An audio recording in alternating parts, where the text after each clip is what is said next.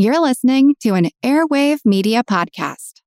Ben Franklin's World is a production of Colonial Williamsburg Innovation Studios. I think if we don't do that work of allowing Black people's stories to include that full range of human experience, I think we end up dehumanizing them again in some other way.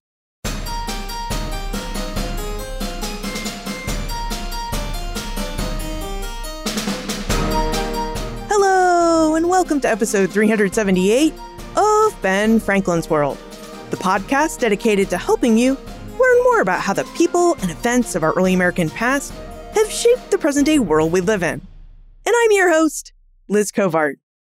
When we study the history of Black Americans, especially in the early American period, we often tend to focus on slavery and the slave trades.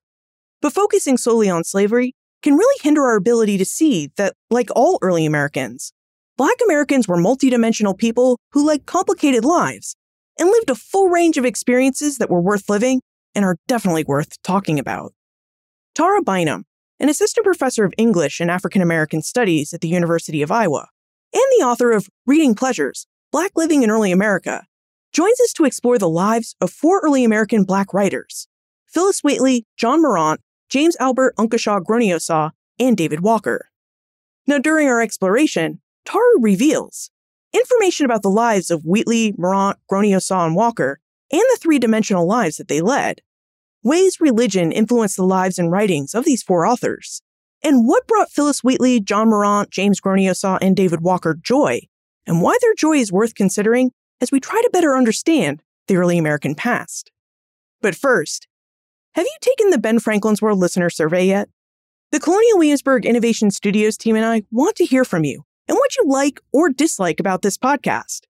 We'd also like to get to know you better so that we can better serve you with this show and with the episodes we produce. To take our listener survey and to help us out, visit benfranklinsworld.com/survey. That's benfranklinsworld.com/survey. And thank you for your help.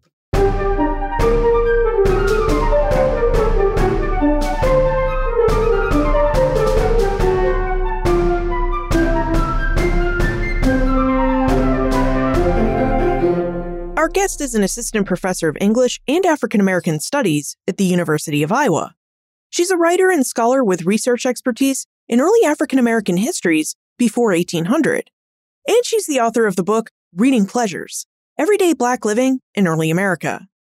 Welcome to Ben Franklin's World, Tara Bynum. Thanks so much for having me. I'm super excited to be here. Now, in Reading Pleasures, Tara investigates the interior lives of four Black Americans: the famed poet Phillis Wheatley, James Albert Unkeshaw Groniosaw, who was a Methodist and former enslaved person, the Methodist minister John Morant, and the anti-slavery activist David Walker. Tara, would you tell us a bit about these men and Phillis Wheatley and what drew you to their histories? I think it goes back in time for me, probably about 20 years now, to a graduate seminar that I took. I think it was my first introduction into early Black writing or 18th century Black writing that wasn't just about Wheatley. And I think it opened my eyes in new and different ways to the very possibility and certainty of Black writing. And I think it's kind of out of that graduate seminar that also introduced me to the Evans Digital Database, as it was called then, and a whole host of kind of other Black writers. I think that these four, David Walker being my 19th century interloper, kind of bubbled up to the top, in part because they are not necessarily obscure. Of course, Wheatley and Walker are probably the most widely known, but Morant and Groniosaw have been published in anthologies in other places that would suggest some level of them being in the kind of canon of early African American writing. And what I wanted to do was kind of address those sorts of canonical and kind of popular early African American writers and to think about how they talk about joy and good feeling. Because I think I also learned by way of that graduate seminar that they were in fact talking about these ideas alongside many other ideas as well. Is getting a sense of what caused joy and good feelings for these four authors that you talk about, is that what you mean by the idea of interior lives? the interior life, in my view, is the seat of where the joy and the good feeling happen. So they're not necessarily synonymous, but I think that the interior life, the inside life, is where the feelings live. And so I think there are a host of feelings there. But what I was most interested in was the joy, the good feelings, the pleasures, kind of broadly defined, that happen in that interior space. Reading Pleasures is a very interesting book because it really is about all the things that mattered and made life worth living for both enslaved and free Black American men and women. Tara, you mentioned that in the graduate seminar where you learned about the different possibilities of Black writing, that you studied different Black writers. And yet, when we think about Black Americans in the early American period, we know that they're one of the most challenging groups to research because they didn't leave a lot of writing behind. In fact, there were laws to prevent Black people from obtaining literacy. So would you tell us about your research process and something about how much Black writing is left for us to look at and study from the early American period? So I think that if we are comparing, Phyllis Wheatley to an Adams from Massachusetts, then we would have to sit in a place of lack. But I think that there's still a lot of writing left behind by Wheatley. I think about John Marin as well. John Marin has a journal that's published. John Marin has his narrative too. Like there's an ordination sermon. There is extant material that I would argue kind of offers us quite a bit to think through. Graniosa has the narrative, and there might be more. David Walker, too, has the appeal, but he also has a couple other sorts of documents associated with him. So I think that I am realizing the extent to which I need to be mindful of making the comparison of these Black writers to much more popular and white names of founders. Sure, those founders may have a lot more, but I am hesitant to suggest that there's a lack of information or a lack of material to work with. I think that instead, what I have taken to doing is reading what's there and being willing to take seriously the information that's in front of me instead of kind of wanting the 10,000 linear feet of someone's life. Instead, paying much closer attention to what they do leave behind. And I also, have started taking seriously the idea that what's not left behind is not actually for me to know. And that might be an intentional decision on the part of the person whose life I'm in pursuit of. So the fact that I don't know how Wheatley and Uber Tanner meet, I would love to know the answer to that question. But it's not for me to know because they don't make note of it in a letter. And they don't need to make note of it in a letter because they already know the answer to that question. And I think I could play this game with all of the writers that I'm interested in. I would love to know why John Marin's mother moved the whole family from New York to St. Augustine, Florida in the 1760s.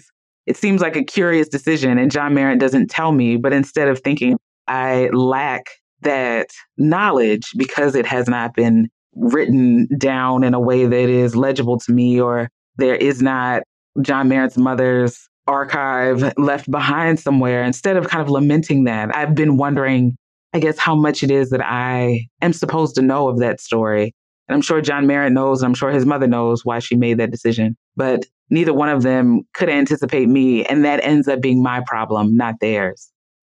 Your shift in perspective, the idea that it's really okay not to know every detail about someone's personal life, is interesting. It's actually really fascinating because I know myself and my historian colleagues, and we tend to want to know everything about whatever it is that we're researching. And we do tend to view too little information as a lack, and we sit with that because we see it as a detriment. Although I will say that many historians will look at that lack of information as presenting opportunities.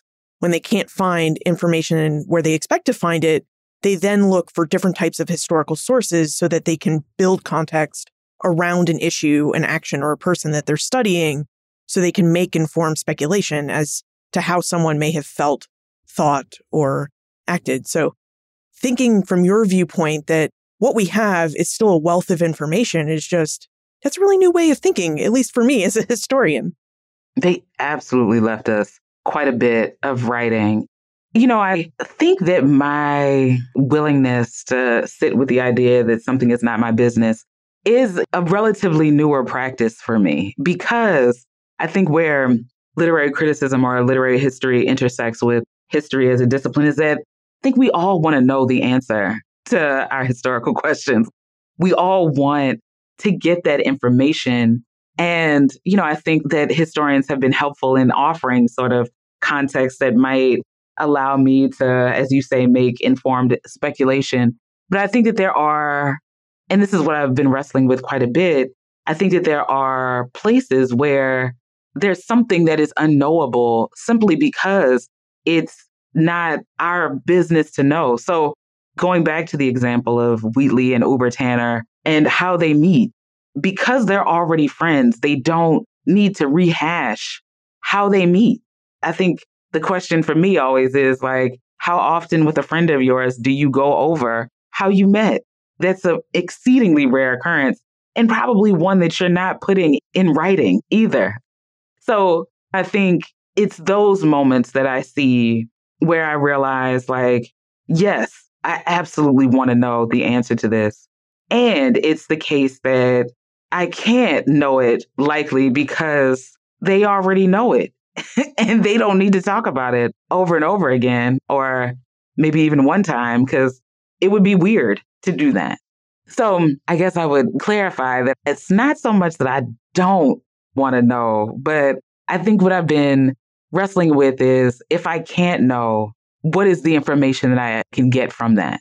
And I think, sticking with this example, one bit of information is that I'm not Wheatley and Tanner's friend. So because I'm not, there are things that are going to be unknowable to me. And I have to be okay with that as a researcher, even if I'm grumbling about it. Right. We are always outsiders trying to glean the inner details of someone's personal life. And as you say, some personal details are just meant to be personal and private. It's tricky. Now, Tara, you researched the things that mattered to these four Black Americans. And I wonder if you would tell us what you found in your research. What made Phyllis Wheatley and David Walker and John Morant and James Albert Unkashaw Groniosaw happy? What were the things that brought them joy? So I think that what kind of began to stick out to me as I kind of read through these texts over and over again was first that they were at times talking about what delighted them, what they enjoyed. And it was different because they are, in fact, different people. So, I think about Wheatley and Uber Tanner, their correspondence. Wheatley talks about the joy that she feels receiving those letters from her friend Uber Tanner. You've got kind of John Merritt and James Albert Unkashaw Groniosaw both delighting in their Christian faith and in knowing that theirs is a God who will save them. And theirs is a God who's bigger than any man. And then there's David Walker's appeal. And David Walker is interesting in part because he's so often not associated with joy. People know David Walker for his righteous anger. They know David Walker because he's the man with the manicures and the pointed fingers, the exclamation marks that make clear, as Marcy Denius notes, that he is angry. And also it's the case that his anger is very much intentional. It's meant to get the colored brethren that he references to mobilize so that they can make this country anew.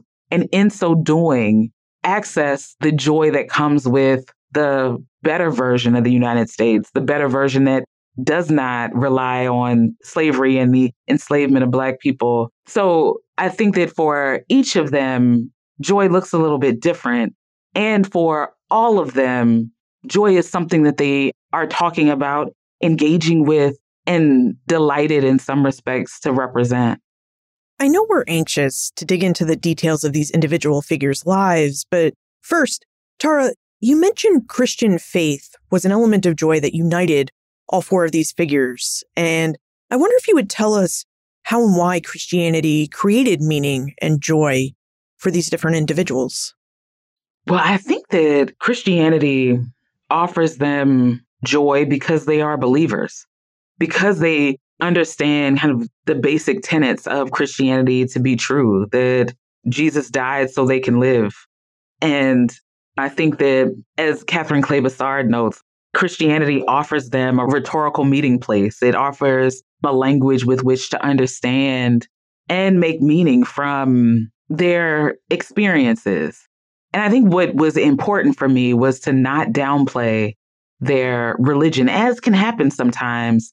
I think it's certainly been the case that folks have been hesitant to talk about kind of Christianity in the context of Black people, in part because the ideas that Christianity has been imposed upon them and this imposition was to their detriment. I think what actually seemed to be true with this four is that Christianity was very much a part of not only their identities, but also how they made sense of the world. Graniosa and Merritt know that they can make it because they are saved by God. And I think their conversion narratives are to that end, to show and demonstrate to their imagined and I think Christian audience that they know God that well and that they know that God saves. And I think about kind of Wheatley and Uber Tanner and the fact that they seem to worship together on the page. And of course, David Walker, he knows that his community of Black people will be successful in remaking the United States because he trusts that God is behind them. So Christianity is keenly important to these writers, and it helps them make meaning. It helps them make sense of the world that they are living in, and it helps them create community with those around them. Tara, it also seems like another thing that brought Wheatley, Walker, Graniosa, and Morant joy was a shared passion and affinity for reading and writing. Would you tell us how these individuals developed their interests and love for reading and writing, and about the different types of reading and writing that they did? Liz, I think that's a great question, and I have no idea. I have no idea exactly how the love for reading and writing happens. I know that they do it. I know that they definitely make the choice to put their words in print, but I don't know actually the origin story in any specific detail. So someone like John Merritt is educated in St. Augustine, Florida. There have been a number of discussions about kind of Wheatley's access to reading and writing. The Wheatley family makes sure to educate her, and, she's understood to be quite precocious. There's a copybook that's attributed to her as well, but the actual sort of how they commit to the form or the practice of reading and writing, I don't actually know. Okay, now that we have some information about Tara's study, we can now go deeper into each individual's life. As Tara has been telling us, Phyllis Wheatley corresponded with an enslaved woman in Newport, Rhode Island, named Ober Tanner. Tara, would you tell us about Tanner, what we know about her life, and what we know of the relationship that you found in the writings between Ober Tanner and Phyllis Wheatley? So Ober Tanner, I think, is a fascinating woman. Ober Tanner is an enslaved woman, much like Wheatley. She lives largely in Newport, Rhode Island. She's enslaved to James Tanner and Hannah Hazard Tanner. She eventually marries a man named Barry Collins. She becomes the president of the Women's Auxiliary of the Free African Union Society. She dies in 1835, which is about 50 years after Phyllis Wheatley. So she has a robust and lengthy life. At some point, when Newport is under siege from the British, she relocates to Worcester, Massachusetts. What I don't know is exactly how Wheatley and Tanner meet, but their extant correspondence starts in 1772, and their correspondence is one-sided at this point, or in what's left, it's one-sided. So Wheatley's letters to Tanner that span 7 years from 1772 to 1779. What's interesting is that in those letters, one can get a glimpse of Tanner. So Wheatley is sure to thank Tanner for Tanner's prayers about Wheatley's health. I think that their kind of mutual interest and commitment to God is also related. Tanner sells Wheatley's books of poems in and around Newport. She collects the money for those books and sends that money to Wheatley. I think that there's also the stuff that I wish I had a way to kind of name in distinct ways, like the stuff that goes unmentioned, but is flagged between friends. So I've been thinking a lot about a letter from Wheatley to Tanner that kind of makes note of an unnamed man. And it's clear that the man knows Tanner, but he's, for whatever reason, unnamed. And I think that they know why Wheatley has not named him, but I don't know why Wheatley has chosen not to name him, even though both women seem to know who this man is. And I think that that is, in some respects, a feature of friendship. Friends don't need to always say in explicit detail whatever the thing is because they already know it. So I think Tanner is kind of this interesting figure that we know because of her relationship to Wheatley. And I would also kind of make note of the fact that Tanner keeps Wheatley's letters for nearly 60 years. She ensures that they are passed on to someone who then kind of passes them on to someone else who then gets them to the Massachusetts Historical Society. So she's a fascinating figure, and a fascinating figure in relation to Wheatley, in part because she helps to lift Wheatley out of that frontispiece. She helps to lift Wheatley out of, I would say, Wheatley's own singularity as this first Black woman poet to publish. Now, I think oftentimes Wheatley is framed as the only, and yet she is in conversation with another Black woman and is friends with her as well. So I think Uber Tanner and Wheatley together, I think, make clear that Wheatley is not by herself and maybe not unique. As a scholar of the American Revolution, I admit to thinking about what Wheatley and Tanner's relationship might be able to reveal to us about Black Northern women's experiences during the Revolution, because both women were forced to flee their homes at different times because of British attacks, sieges, and occupations. So, Tara, I have to ask, were you able to glean any information about how the Revolution looked through these Black women's eyes?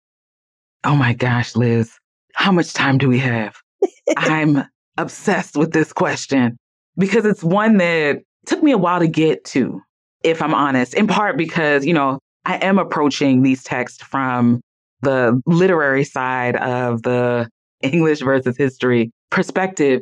And so it took me a while to think about the fact that Wheatley's poems are published in 1773, that Wheatley lives down the street from the Boston Massacre, that she is not in her own Wheatley bubble when these activities happen. I found out recently that her book of poems is on the same ship with the tea that ends up in the Boston Harbor. Like, she is, at minimum, a witness to what is happening, and yet is, I think, often not part of the story of the American Revolution. Like, somehow her writing and her Black womanness separates her from these activities that fundamentally reshape her life. She too ends up a refugee when Boston is under siege, and she relocates to Providence. And there's a letter, a February 14th, 1776 letter that kind of hints at and maybe speaks directly to Wheatley's experience of the war and also Uber Tanner's experience of the war. So Wheatley is writing from Providence to Tanner in Newport. Newport is in crisis because I think it's Captain James Wallace's fleet that keeps harassing Rhode Islanders from the Narragansett Bay. And Wheatley talks about the bad situation that her friend is in. And I had an audience once ask me what the bad situation was, almost as if it might have been an interpersonal bad situation. And maybe it was, but it also might have been the case that, like, the British are bombing Newport all the time. And, I think that there's also the reality that Wheatley is now based in Providence. So the shortest answer that I can offer, even though this is currently my favorite rabbit hole to go down, is that I do think that Wheatley and Tanner, if we pay attention to their correspondence, do offer us a kind of glimpse into the experiences of Black women during the Revolutionary War. And both of them, because Wheatley is based in Boston and Tanner is based in Newport, both of them are directly affected. Both of them end up displaced.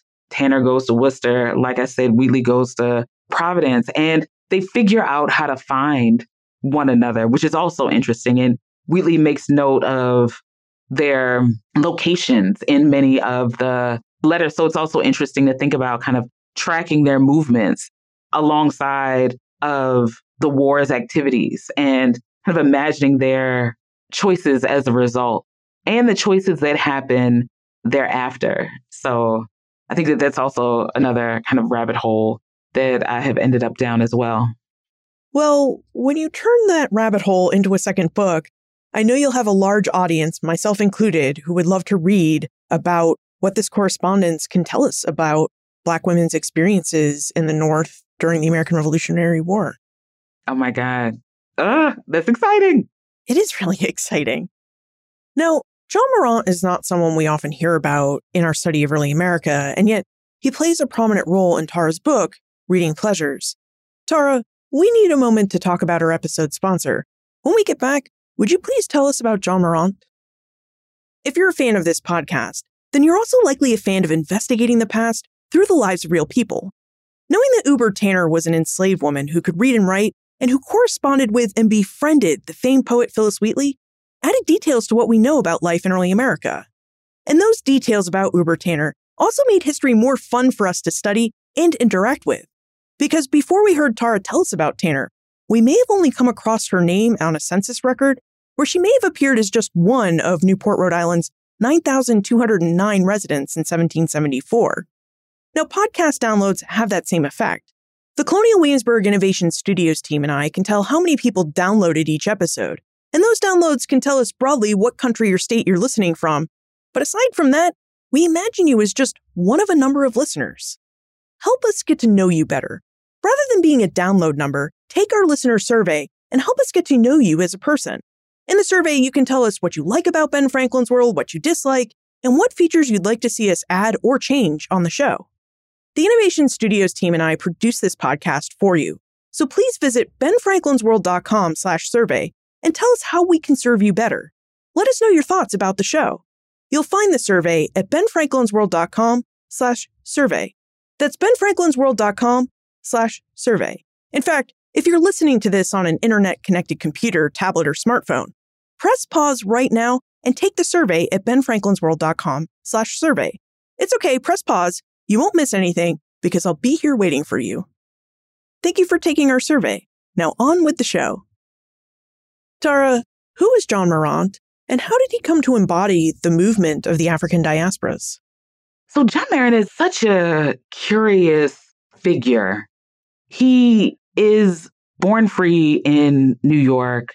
His mother takes the family from New York to St. Augustine, Florida. And St. Augustine is not far from a free Black community. And from there, things get disrupted around, I think, the end of the 7 Years' War. So his mother, instead of going to Cuba like so many other folks did, they end up in Georgia first and then settle in Charleston, South Carolina. And what follows in his narrative is his own conversion after hearing George Whitefield preach and his journeying kind of to get closer and closer to Christ, and also like his own kind of move towards ministry.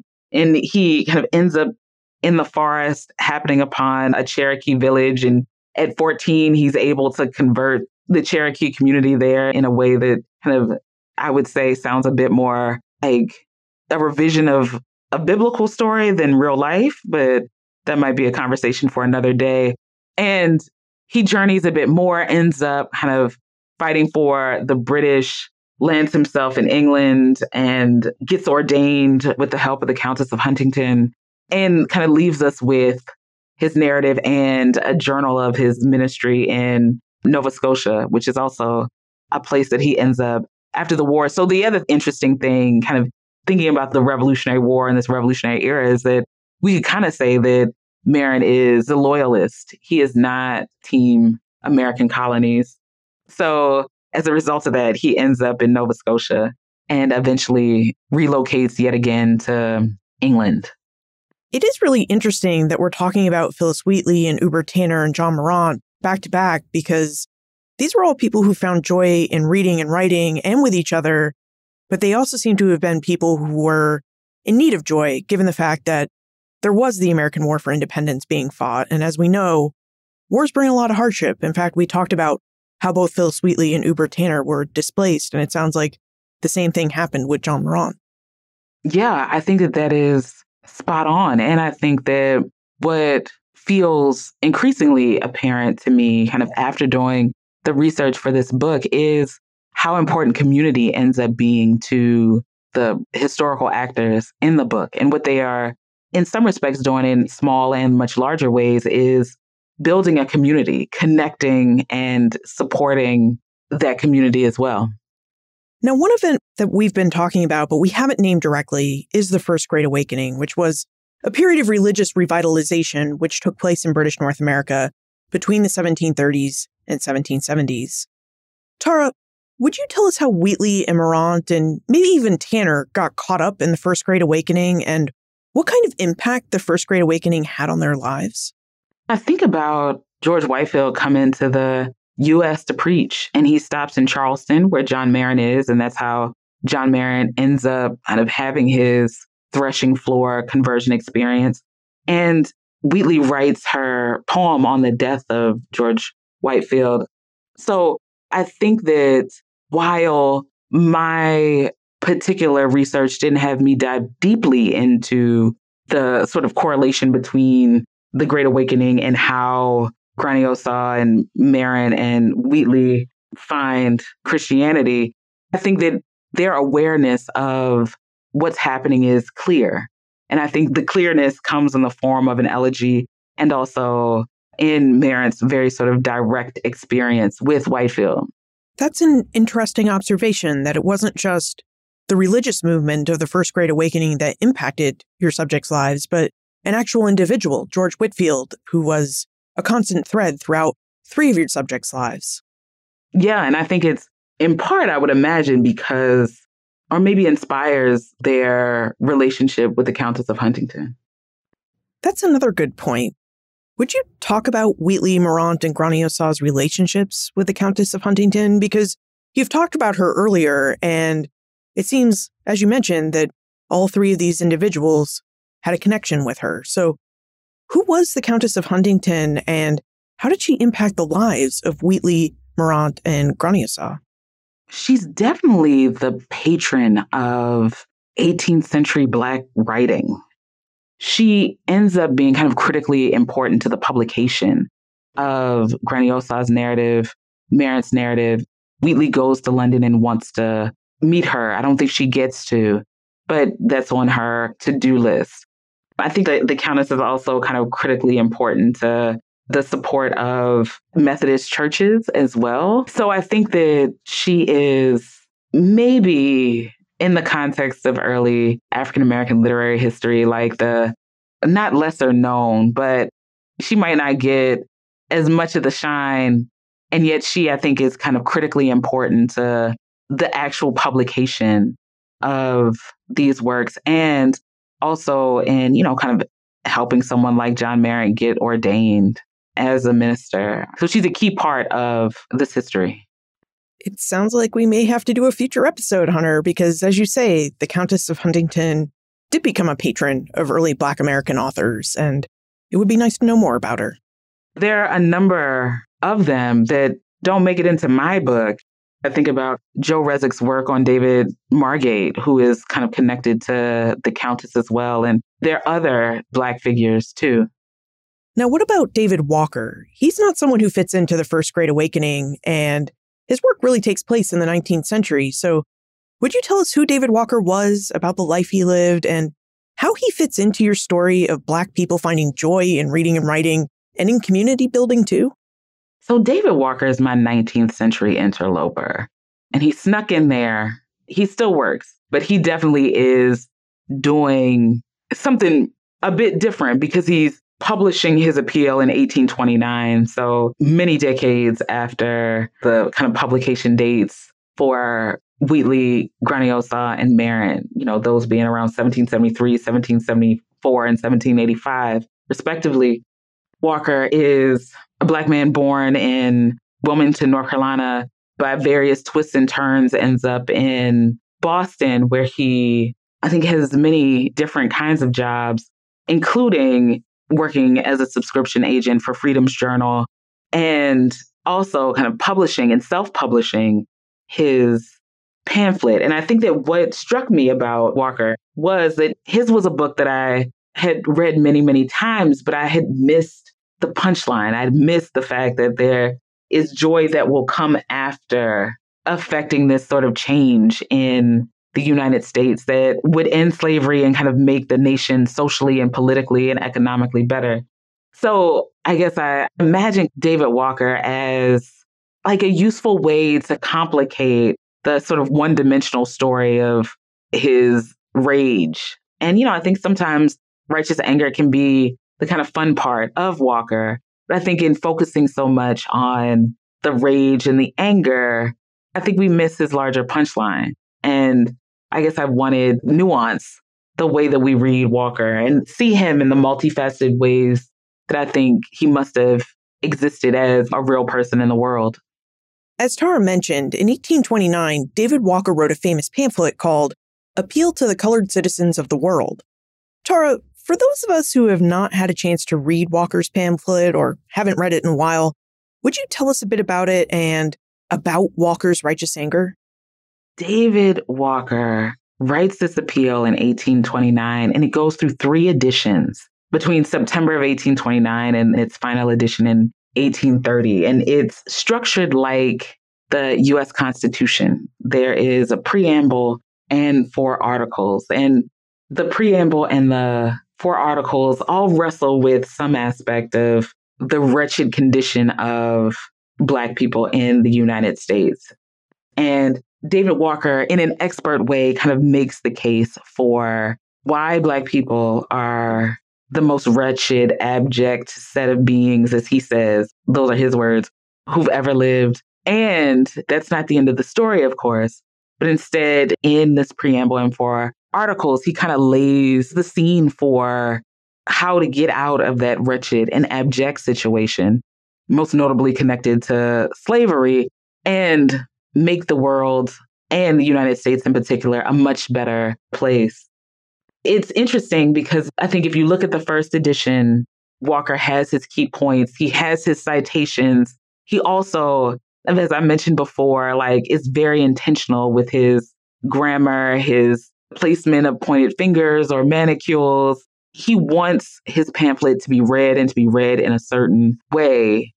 And every edition, he expands the examples, he expands his argument, he ensures that the reader will take note, and even better note, of what he said before.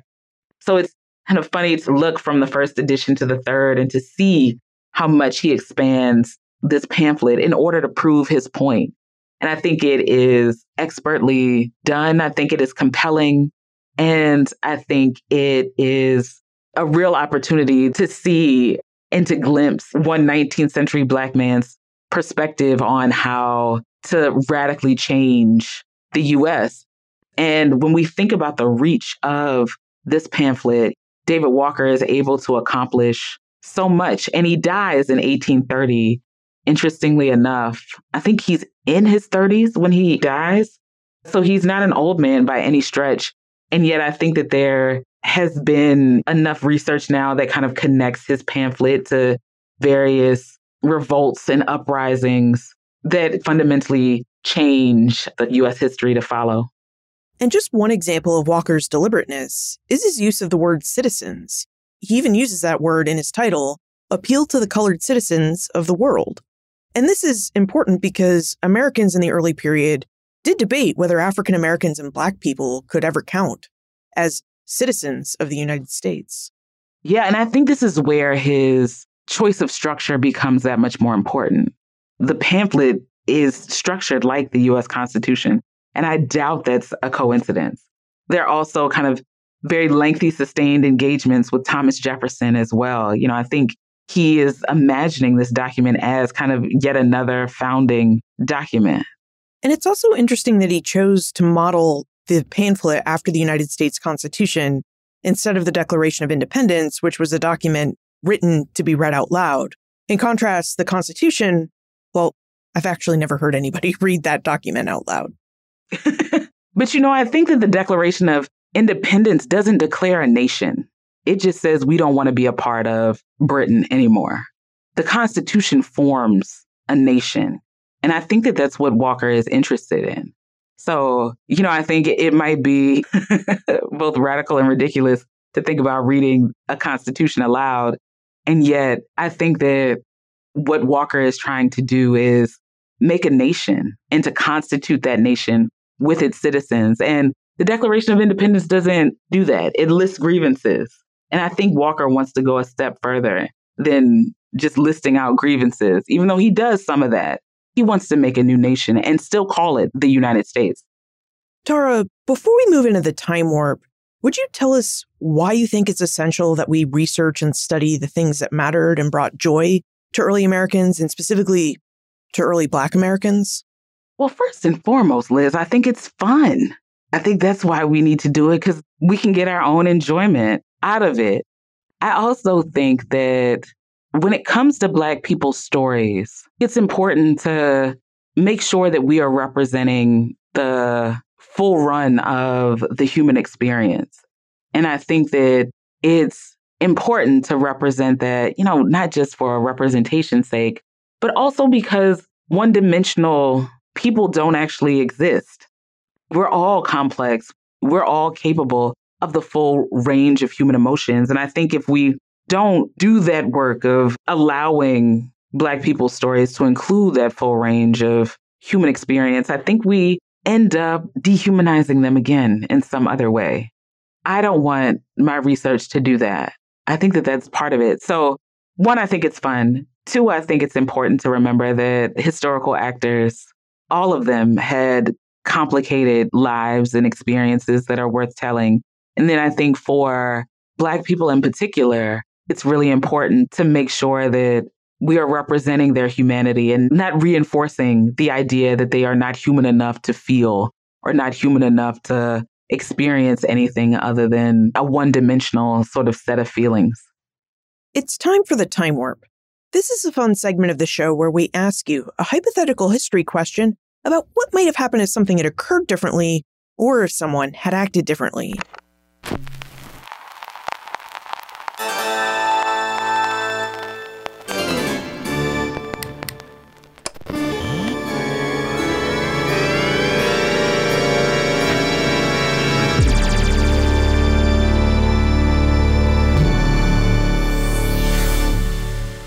Tara, each of the men and women you discuss in your book, Reading Pleasures, found meaning in their Christian religion and faith.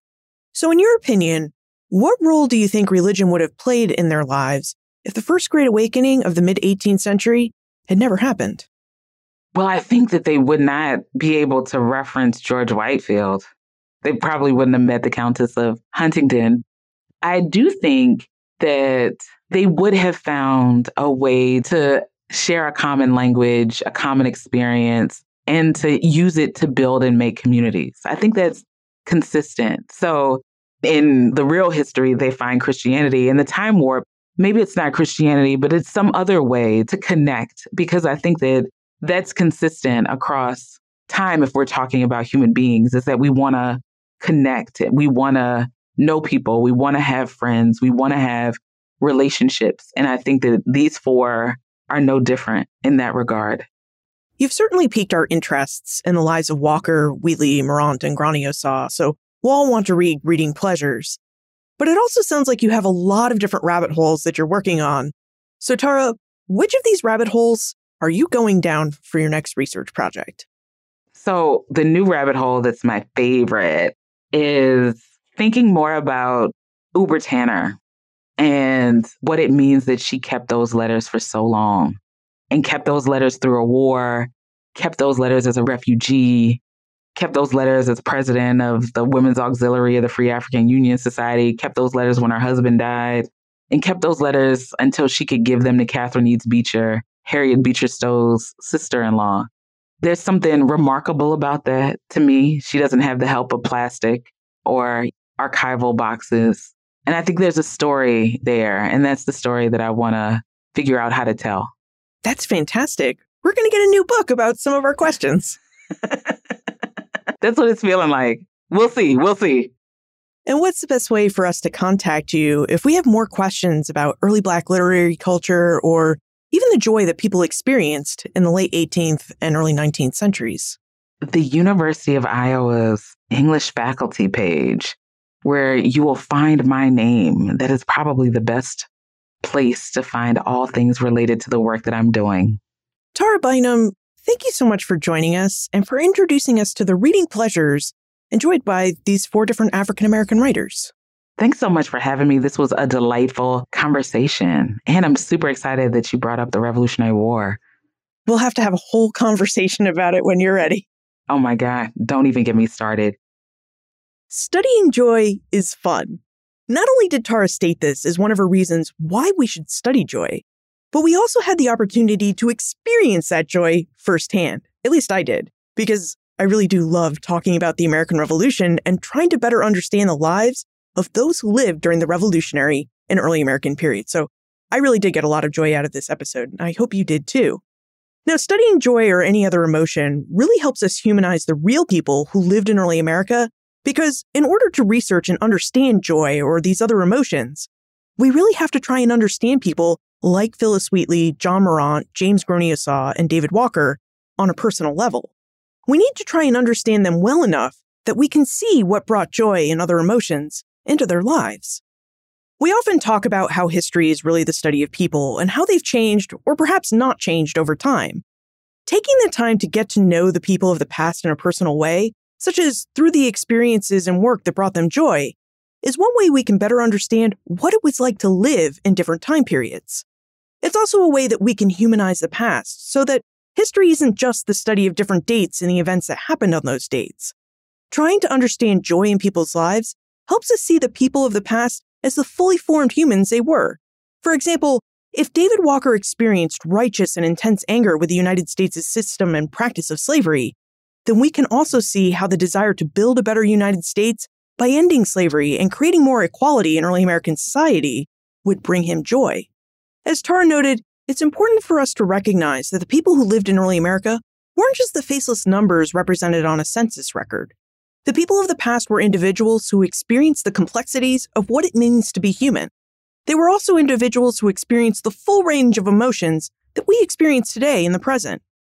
It's also interesting to consider what our knowledge of the past would be like if we didn't try to understand the full range of experiences and how early Americans experienced their lives.